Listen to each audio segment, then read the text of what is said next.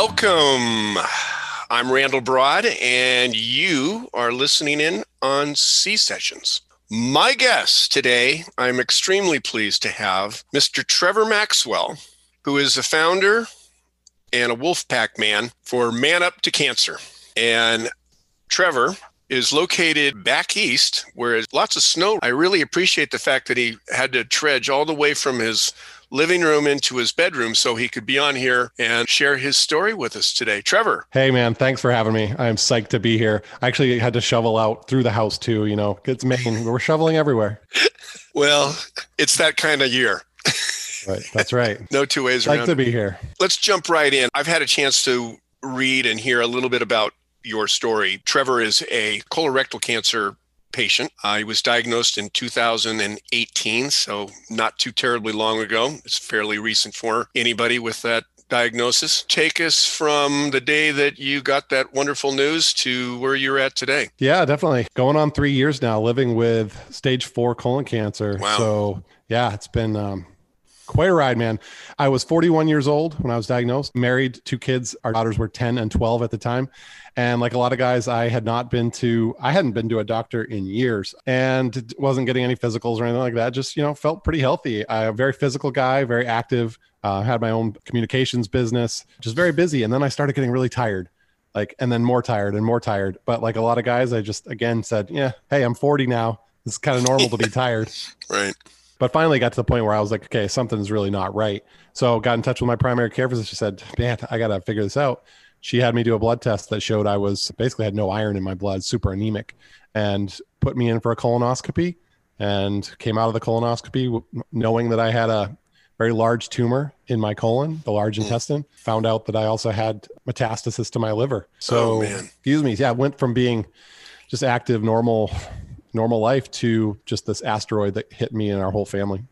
Wow. That's a lot. And I guess so where my journey took me is that so I had colon surgery, then I did chemo, and that's when we actually found out I had metastasis in my liver. And so I had a liver surgery. So those first 6 months were such a blur.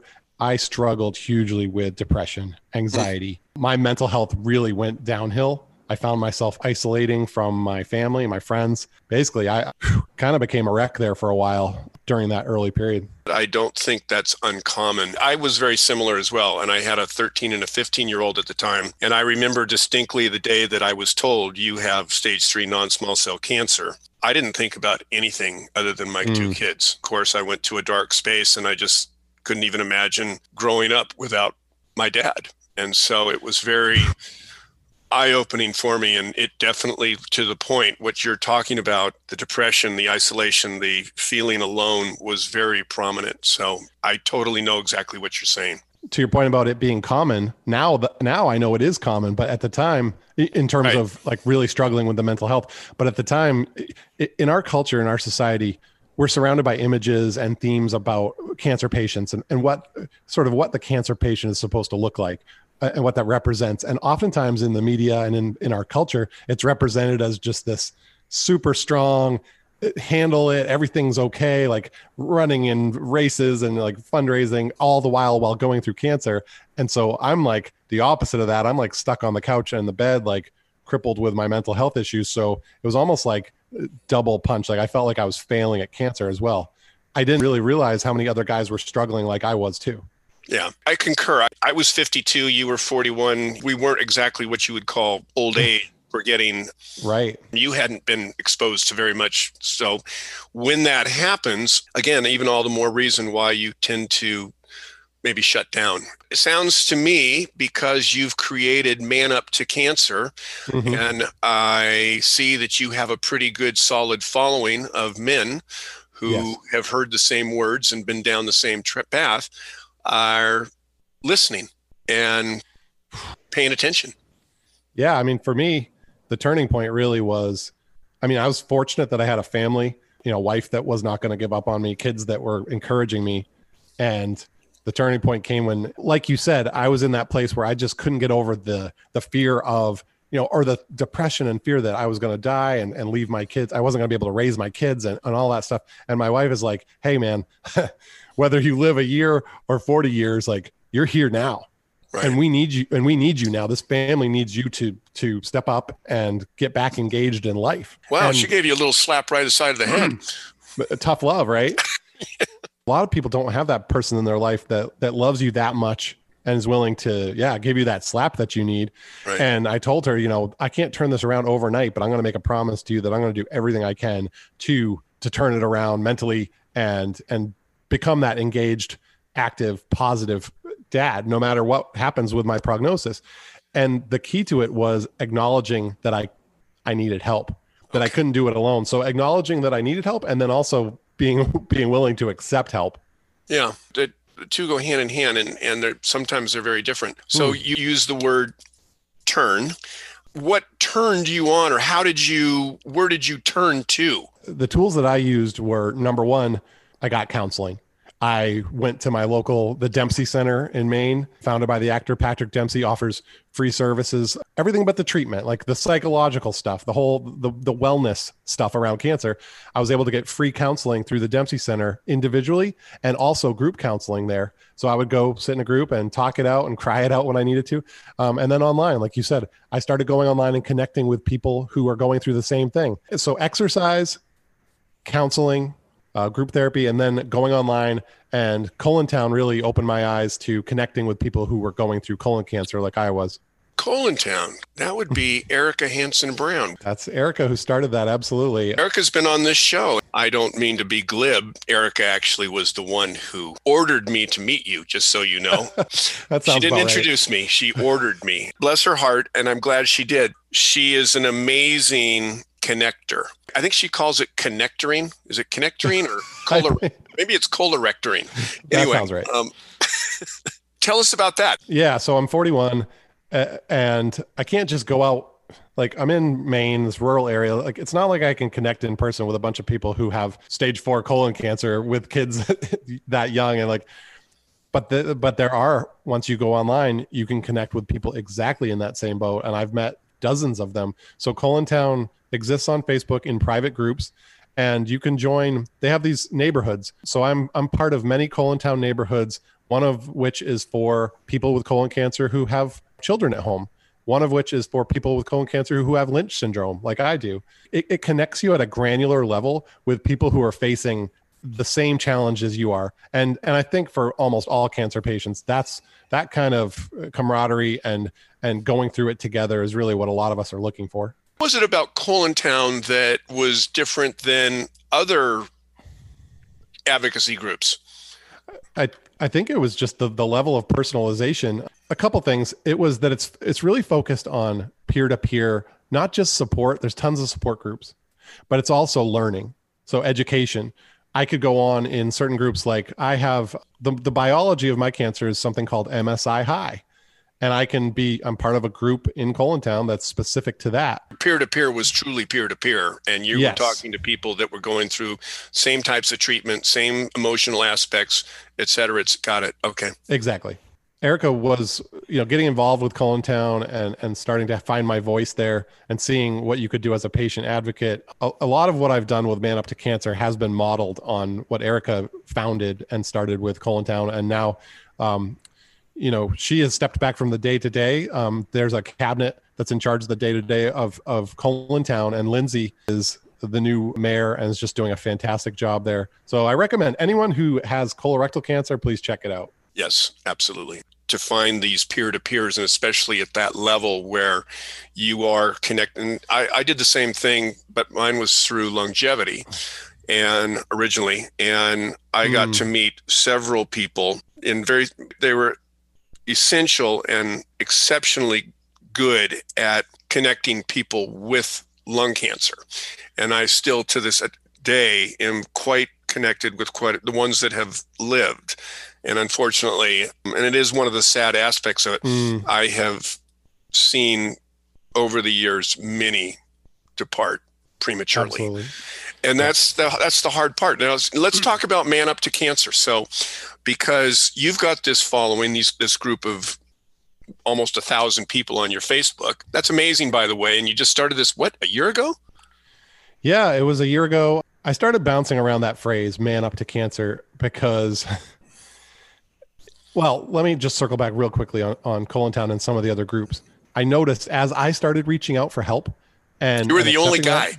I noticed that oftentimes I was the only dude in the room, right? And so I'm thinking like, wow, I'm benefiting from this peer-to-peer, not just support but education around treatment options, all this stuff. And I'm like, where are the guys at? Like, this is great stuff that people are missing out on, especially men. You know, I'm a journalist by training, and so I started reading a lot of science and studies, and just so from my own experience, and then reading about some of the studies around how men and women in general cope with a life-threatening illness, I started really opening my eyes to the fact that, and I say this often, in general, when faced with cancer, women tend to reach out and access their networks, and men tend to check out. And there's a lot of reasons for this, not the least of which is cultural conditioning that tells us to, quote unquote, man up and don't burden others when we get sick, right? Yeah. But to me, it was like, man, like I couldn't go through this on my own. Like, why are we applying this concept of just not burden others, go through it on your own, to something that is really not navigable? I don't think it's not helpful to go through it on your own. Yeah. So I started using that phrase, like with my wife. I said, hey, I should start writing this book called Man Up to Cancer. And because to me, I want to redefine what manning up to cancer means. In my mind, to man up to cancer doesn't mean just to be tough. It means being strong enough and having enough courage to accept help along the way. Absolutely.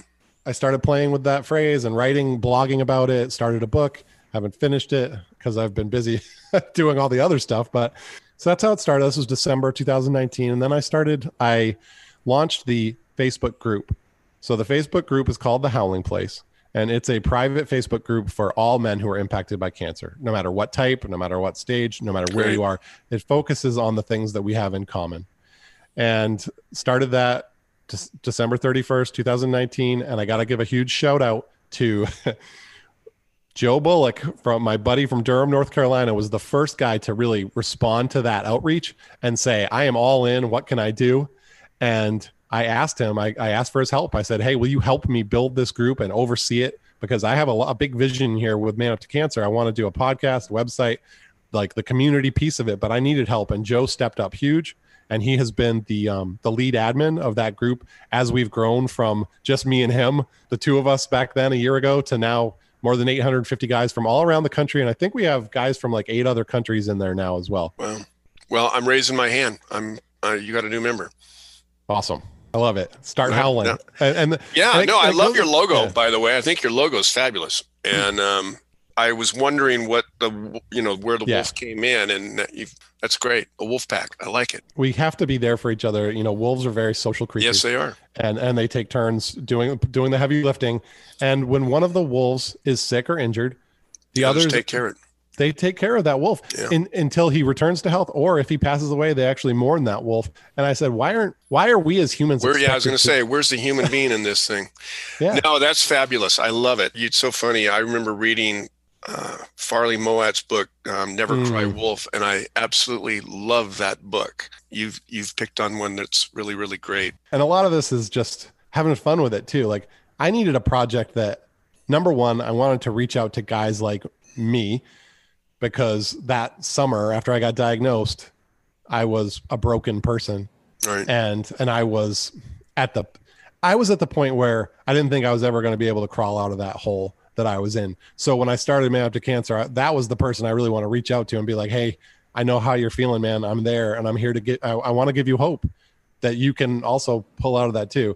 But then the other piece of it is just that I needed something to combine that passion of wanting to help others with also something that would just keep me moving and motivate me through my own treatments. Like I've had 3 major abdominal surgeries, chemotherapy. I'm now on immunotherapy. I'm just about to start a clinical trial. So the treatment part of it can really be a mind mess with your mind. I'm not allowed to say what I want to say there, but can mess with your mind. So the Man Up to Cancer project and all the things that I've kind of added on to it has really given me a focus, really positive focus in my life. I was just going to say a very positive focus on the outside. Yeah. You mentioned writing a book, and I want to share briefly.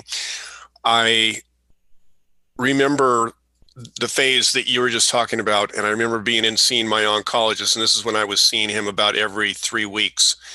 And I remember I was just talking and sharing how I was feeling, what was going on. And he looked at me and he says, "You have a giant D on your forehead." And I said, "Yeah." He goes, "Yeah. And it stands for depression."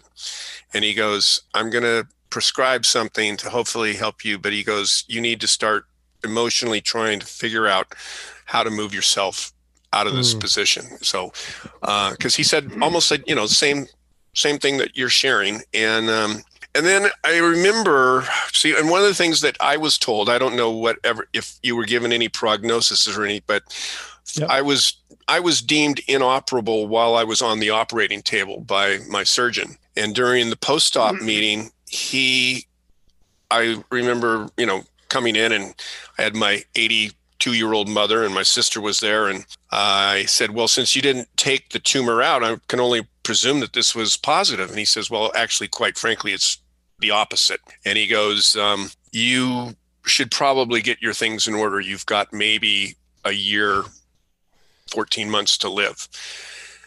And so we had to leave that room with that information. I remember my mom in the parking lot going, "Well, that could have gone better," and then just completely we all broke down crying.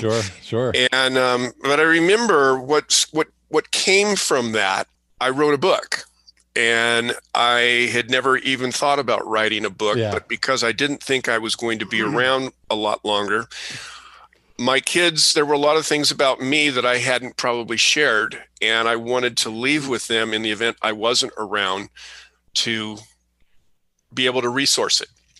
Oh, so, man, when death stares you at the face, it's a powerful motivation. That's for sure. Well, there's nothing like the sight of the gallows in the morning to spur one on. I can't remember who said that, but it does motivate you. But the reason I'm bringing this up, because you haven't finished your book yet, and I want you to know, I started writing mine in November 2009, and on March 14th, I was holding a bound printed copy in my hand.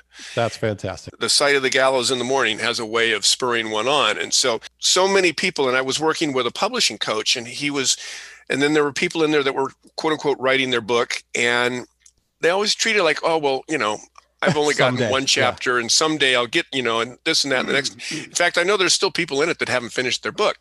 So I'm sharing this with you because 2 reasons. One, that was probably the most cathartic thing I did while I was going through that period. I wrote most of it between the hours of 9 p.m. and 3 a.m.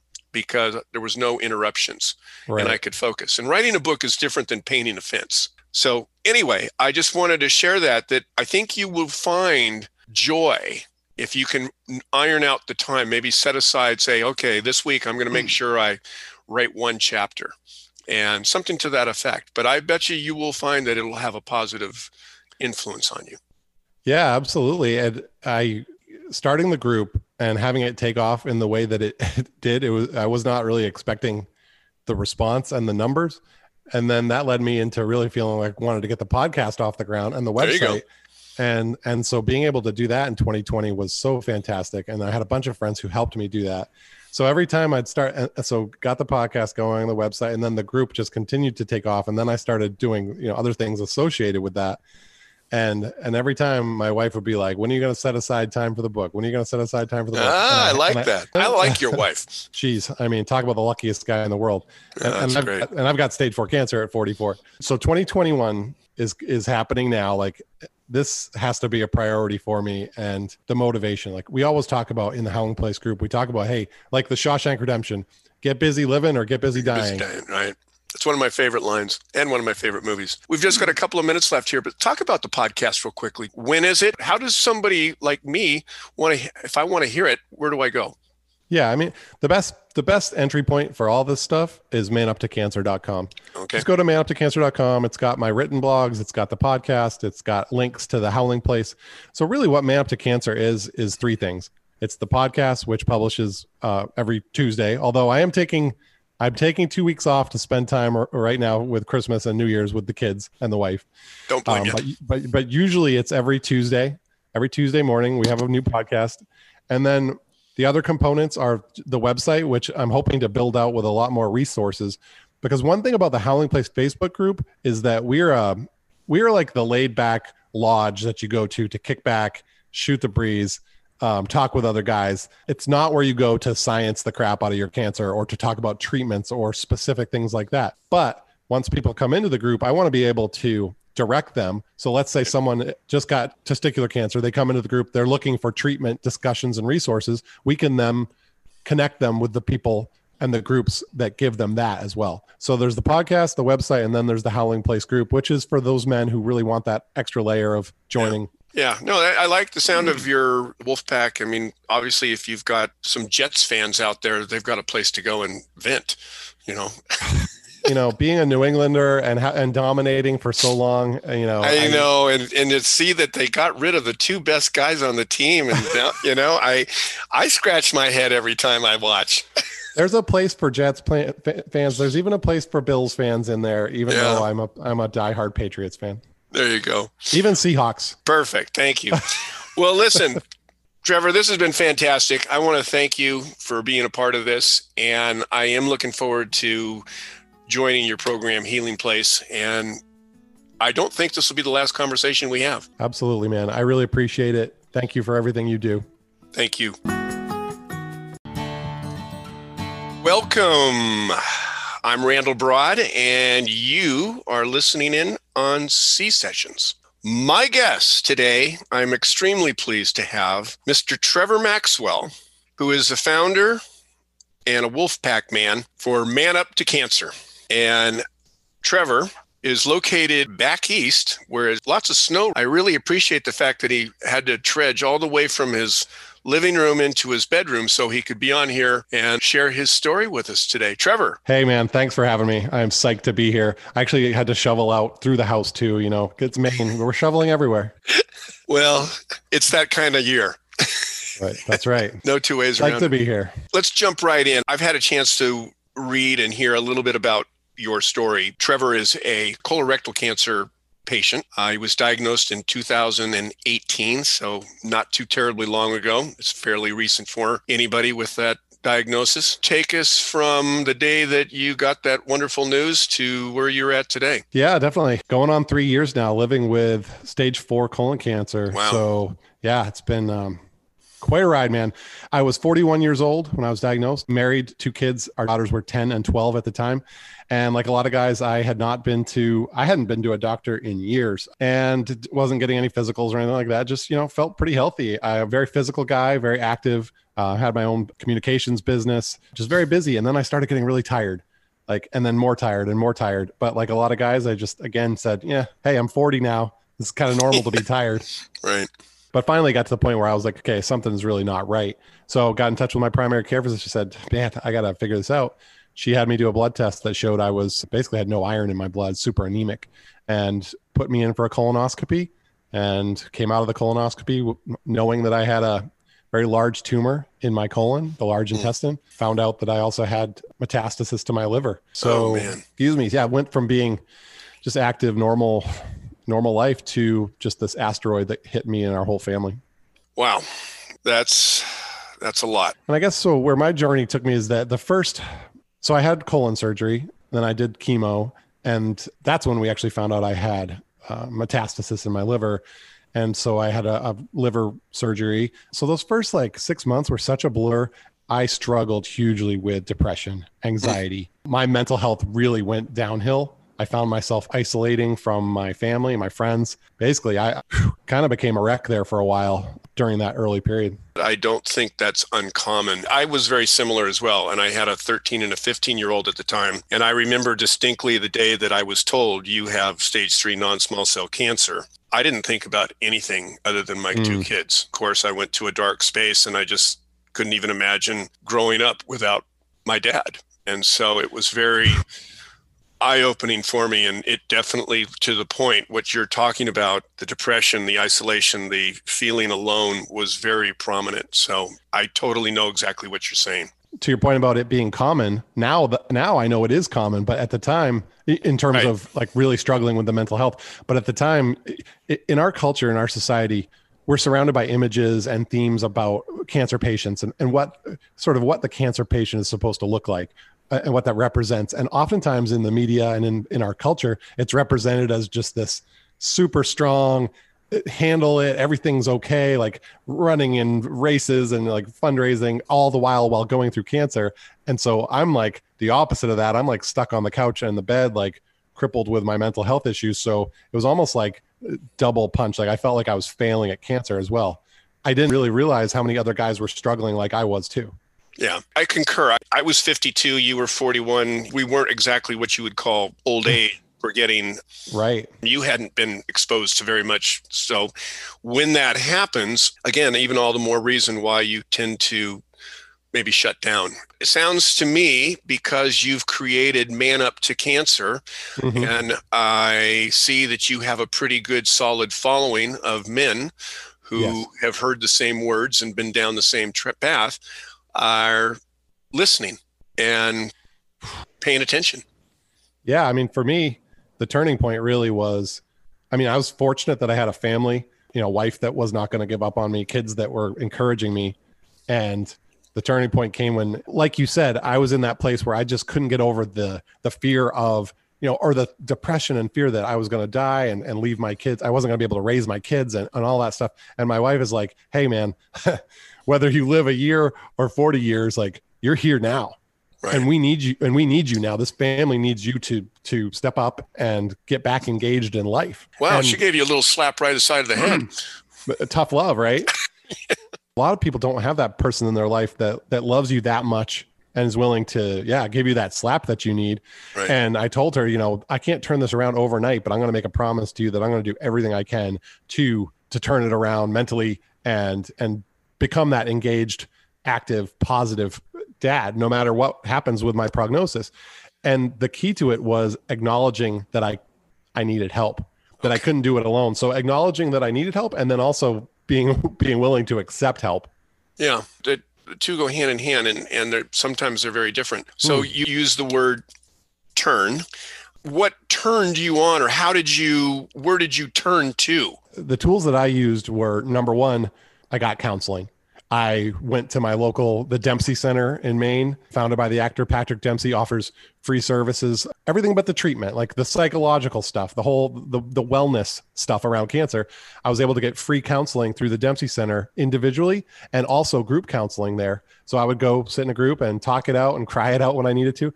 And then online, like you said, I started going online and connecting with people who are going through the same thing. So exercise, counseling, group therapy, and then going online, and Colon Town really opened my eyes to connecting with people who were going through colon cancer like I was.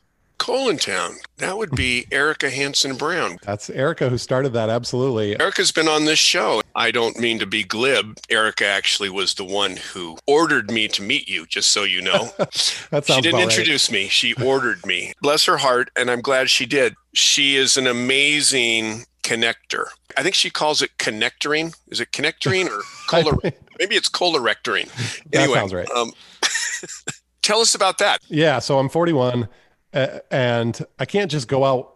Like I'm in Maine, this rural area. Like it's not like I can connect in person with a bunch of people who have stage 4 colon cancer with kids that young, and but there are, once you go online, you can connect with people exactly in that same boat, and I've met dozens of them. So Colon Town exists on Facebook in private groups, and you can join. They have these neighborhoods. So I'm part of many Colon Town neighborhoods, one of which is for people with colon cancer who have children at home. One of which is for people with colon cancer who have Lynch syndrome, like I do. It connects you at a granular level with people who are facing the same challenge as you are. And I think for almost all cancer patients, that's that kind of camaraderie and going through it together is really what a lot of us are looking for. What was it about Colon Town that was different than other advocacy groups? I think it was just the level of personalization. A couple things. It was that it's really focused on peer-to-peer, not just support. There's tons of support groups, but it's also learning. So education. I could go on in certain groups, like I have the biology of my cancer is something called MSI high. And I'm part of a group in Colontown that's specific to that. Peer-to-peer was truly peer-to-peer. And you Yes. were talking to people that were going through same types of treatment, same emotional aspects, et cetera. It's got it. Okay. Exactly. Erica was, getting involved with Colontown and starting to find my voice there and seeing what you could do as a patient advocate. A lot of what I've done with Man Up to Cancer has been modeled on what Erica founded and started with Colontown. And now, she has stepped back from the day to day. There's a cabinet that's in charge of the day to day of Colontown, and Lindsay is the new mayor and is just doing a fantastic job there. So I recommend anyone who has colorectal cancer, please check it out. Yes, absolutely. To find these peer-to-peers, and especially at that level where you are connecting. I did the same thing, but mine was through longevity and originally, and I got to meet several people they were essential and exceptionally good at connecting people with lung cancer. And I still to this day am quite connected with the ones that have lived. And unfortunately, and it is one of the sad aspects of it, I have seen over the years many depart prematurely. Absolutely. And that's the hard part. Now let's talk about Man Up to Cancer. So, because you've got this following, this group of almost 1,000 people on your Facebook. That's amazing, by the way. And you just started this, a year ago? Yeah, it was a year ago. I started bouncing around that phrase, Man Up to Cancer, because... Well, let me just circle back real quickly on Colontown and some of the other groups. I noticed as I started reaching out for help, and you were the only guy. I noticed that oftentimes I was the only dude in the room, right? And so I'm thinking like, wow, I'm benefiting from this peer-to-peer, not just support but education around treatment options, all this stuff. And I'm like, where are the guys at? Like, this is great stuff that people are missing out on, especially men. I'm a journalist by training.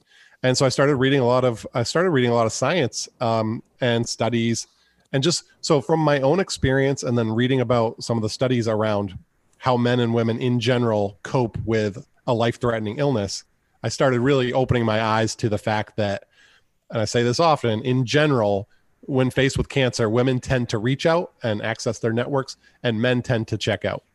And there's a lot of reasons for this, not the least of which is cultural conditioning that tells us to, quote unquote, man up and don't burden others when we get sick, right? Yeah. But to me, it was like, man, like I couldn't go through this on my own. Like, why are we applying this concept of just not burden others, go through it on your own, to something that is really not navigable? I don't think it's not helpful to go through it on your own. Yeah. So I started using that phrase, like with my wife. I said, hey, I should start writing this book called Man Up to Cancer. And because to me, I want to redefine what manning up to cancer means. In my mind, to man up to cancer doesn't mean just to be tough. It means being strong enough and having enough courage to accept help along the way. Absolutely. I started playing with that phrase and writing, blogging about it, started a book. Haven't finished it because I've been busy doing all the other stuff, but so that's how it started. This was December 2019. And then I launched the Facebook group. So the Facebook group is called The Howling Place. And it's a private Facebook group for all men who are impacted by cancer, no matter what type, no matter what stage, no matter where you are. It focuses on the things that we have in common.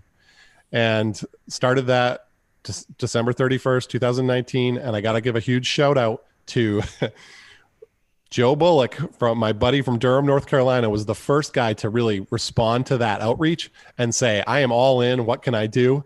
And I asked him, I asked for his help. I said, hey, will you help me build this group and oversee it? Because I have a big vision here with Man Up to Cancer. I want to do a podcast, website, like the community piece of it, but I needed help. And Joe stepped up huge. And he has been the lead admin of that group as we've grown from just me and him, the two of us back then a year ago, to now more than 850 guys from all around the country. And I think we have guys from like 8 other countries in there now as well. Well, I'm raising my hand. You got a new member. Awesome. I love it. Start howling. Yeah. I love your logo, by the way. I think your logo is fabulous. And I was wondering what where the wolf came in, and that's great. A wolf pack. I like it. We have to be there for each other. Wolves are very social creatures. Yes, they are. And they take turns doing the heavy lifting. And when one of the wolves is sick or injured, the others take care of it. they take care of that wolf until he returns to health, or if he passes away, they actually mourn that wolf. And I said, why are we as humans? I was going to say, where's the human being in this thing? Yeah. No, that's fabulous. I love it. It's so funny. I remember reading Farley Moat's book, Never Cry Wolf, and I absolutely love that book. You've picked on one that's really, really great. And a lot of this is just having fun with it too. Like, I needed a project that, number one, I wanted to reach out to guys like me, because that summer after I got diagnosed, I was a broken person. Right. And I was at the point where I didn't think I was ever going to be able to crawl out of that hole that I was in. So when I started Man Up to Cancer, that was the person I really want to reach out to and be like, hey, I know how you're feeling, man. I'm there, and I'm here to I want to give you hope that you can also pull out of that too.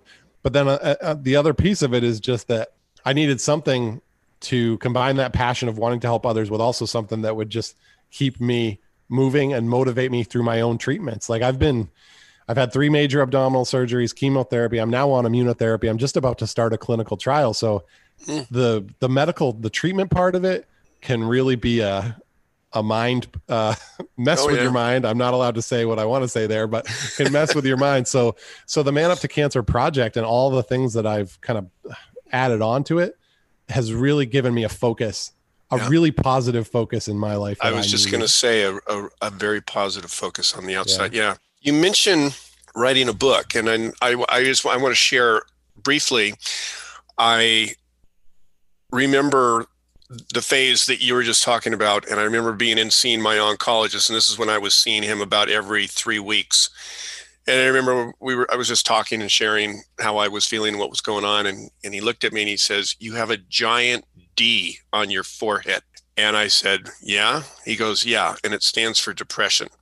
And he goes, I'm going to prescribe something to hopefully help you. But he goes, you need to start emotionally trying to figure out how to move yourself out of this position. So, because he said almost like, same thing that you're sharing. And then I remember, and one of the things that I was told, I don't know if you were given any prognosis or any, but yep. I was deemed inoperable while I was on the operating table by my surgeon. And during the post-op meeting, I remember, coming in, and I had my 82-year-old mother and my sister was there. And I said, well, since you didn't take the tumor out, I can only presume that this was positive. And he says, well, actually, quite frankly, it's the opposite. And he goes, you should probably get your things in order. You've got maybe a year, 14 months to live. And so we had to leave that room with that information. I remember my mom in the parking lot going, well, that could have gone better. And then just completely we all broke down crying. Sure. And, but I remember what came from that. I wrote a book, and I had never even thought about writing a book, but because I didn't think I was going to be around a lot longer, my kids, there were a lot of things about me that I hadn't probably shared, and I wanted to leave with them in the event I wasn't around to be able to resource it. Oh man, when death stares you at the face, it's a powerful motivation. That's for sure. Well, there's nothing like the sight of the gallows in the morning to spur one on. I can't remember who said that, but it does motivate you. But the reason I'm bringing this up, because you haven't finished your book yet, and I want you to know, I started writing mine in November 2009, and on March 14th, I was holding a bound printed copy in my hand. That's fantastic. The sight of the gallows in the morning has a way of spurring one on. And so many people, and I was working with a publishing coach, and then there were people in there that were quote unquote writing their book, and they always treat it like, oh, well, I've only gotten one chapter and someday I'll get, and this and that and the next. In fact, I know there's still people in it that haven't finished their book. So I'm sharing this with you because 2 reasons. One, that was probably the most cathartic thing I did while I was going through that period. I wrote most of it between the hours of 9 p.m. and 3 a.m. because there was no interruptions, and I could focus. And writing a book is different than painting a fence. So anyway, I just wanted to share that I think you will find joy if you can iron out the time, maybe set aside, say, okay, this week I'm going to make sure I write one chapter and something to that effect. But I bet you will find that it'll have a positive influence on you. Yeah, absolutely. And starting the group and having it take off in the way that it did, I was not really expecting the response and the numbers. And then that led me into really feeling like I wanted to get the podcast off the ground and the website. And so being able to do that in 2020 was so fantastic. And I had a bunch of friends who helped me do that. So every time I'd start, so got the podcast going, the website, and then the group just continued to take off. And then I started doing, other things associated with that. And every time my wife would be like, when are you going to set aside time for the book? When are you going to set aside time for the book? I like that. I like your wife. Geez. I mean, talk about the luckiest guy in the world. That's great. And I've got stage 4 cancer at 44. So 2021 is happening now. Like, this has to be a priority for me. And the motivation, like we always talk about in the Howling Place group, we talk about, hey, like the Shawshank Redemption, get busy living or get busy dying. Right. It's one of my favorite lines and one of my favorite movies. We've just got a couple of minutes left here, but talk about the podcast real quickly. When is it? How does somebody like me if I want to hear it, where do I go? Yeah, I mean, the best entry point for all this stuff is manuptocancer.com. Okay. Just go to manuptocancer.com. It's got my written blogs. It's got the podcast. It's got links to the Howling Place. So really what Man Up to Cancer is 3 things. It's the podcast, which publishes every Tuesday, although I'm taking 2 weeks off to spend time right now with Christmas and New Year's with the kids and the wife. Don't blame you. But usually it's every Tuesday morning. We have a new podcast. And then the other components are the website, which I'm hoping to build out with a lot more resources. Because one thing about the Howling Place Facebook group is that we're like the laid back lodge that you go to kick back, shoot the breeze, talk with other guys. It's not where you go to science the crap out of your cancer or to talk about treatments or specific things like that. But once people come into the group, I want to be able to direct them. So let's say someone just got testicular cancer. They come into the group. They're looking for treatment discussions and resources. We can then connect them with the people and the groups that give them that as well. So there's the podcast, the website, and then there's the Howling Place group, which is for those men who really want that extra layer of joining. Yeah, no, I like the sound of your Wolfpack. I mean, obviously, if you've got some Jets fans out there, they've got a place to go and vent, being a New Englander and dominating for so long, I know, and to see that they got rid of the 2 best guys on the team, and I scratch my head every time I watch. There's a place for Jets fans. There's even a place for Bills fans in there, even though I'm a diehard Patriots fan. There you go. Even Seahawks. Perfect. Thank you. Well, listen, Trevor, this has been fantastic. I want to thank you for being a part of this, and I am looking forward to joining your program, Healing Place, and I don't think this will be the last conversation we have. Absolutely, man. I really appreciate it. Thank you for everything you do. Thank you.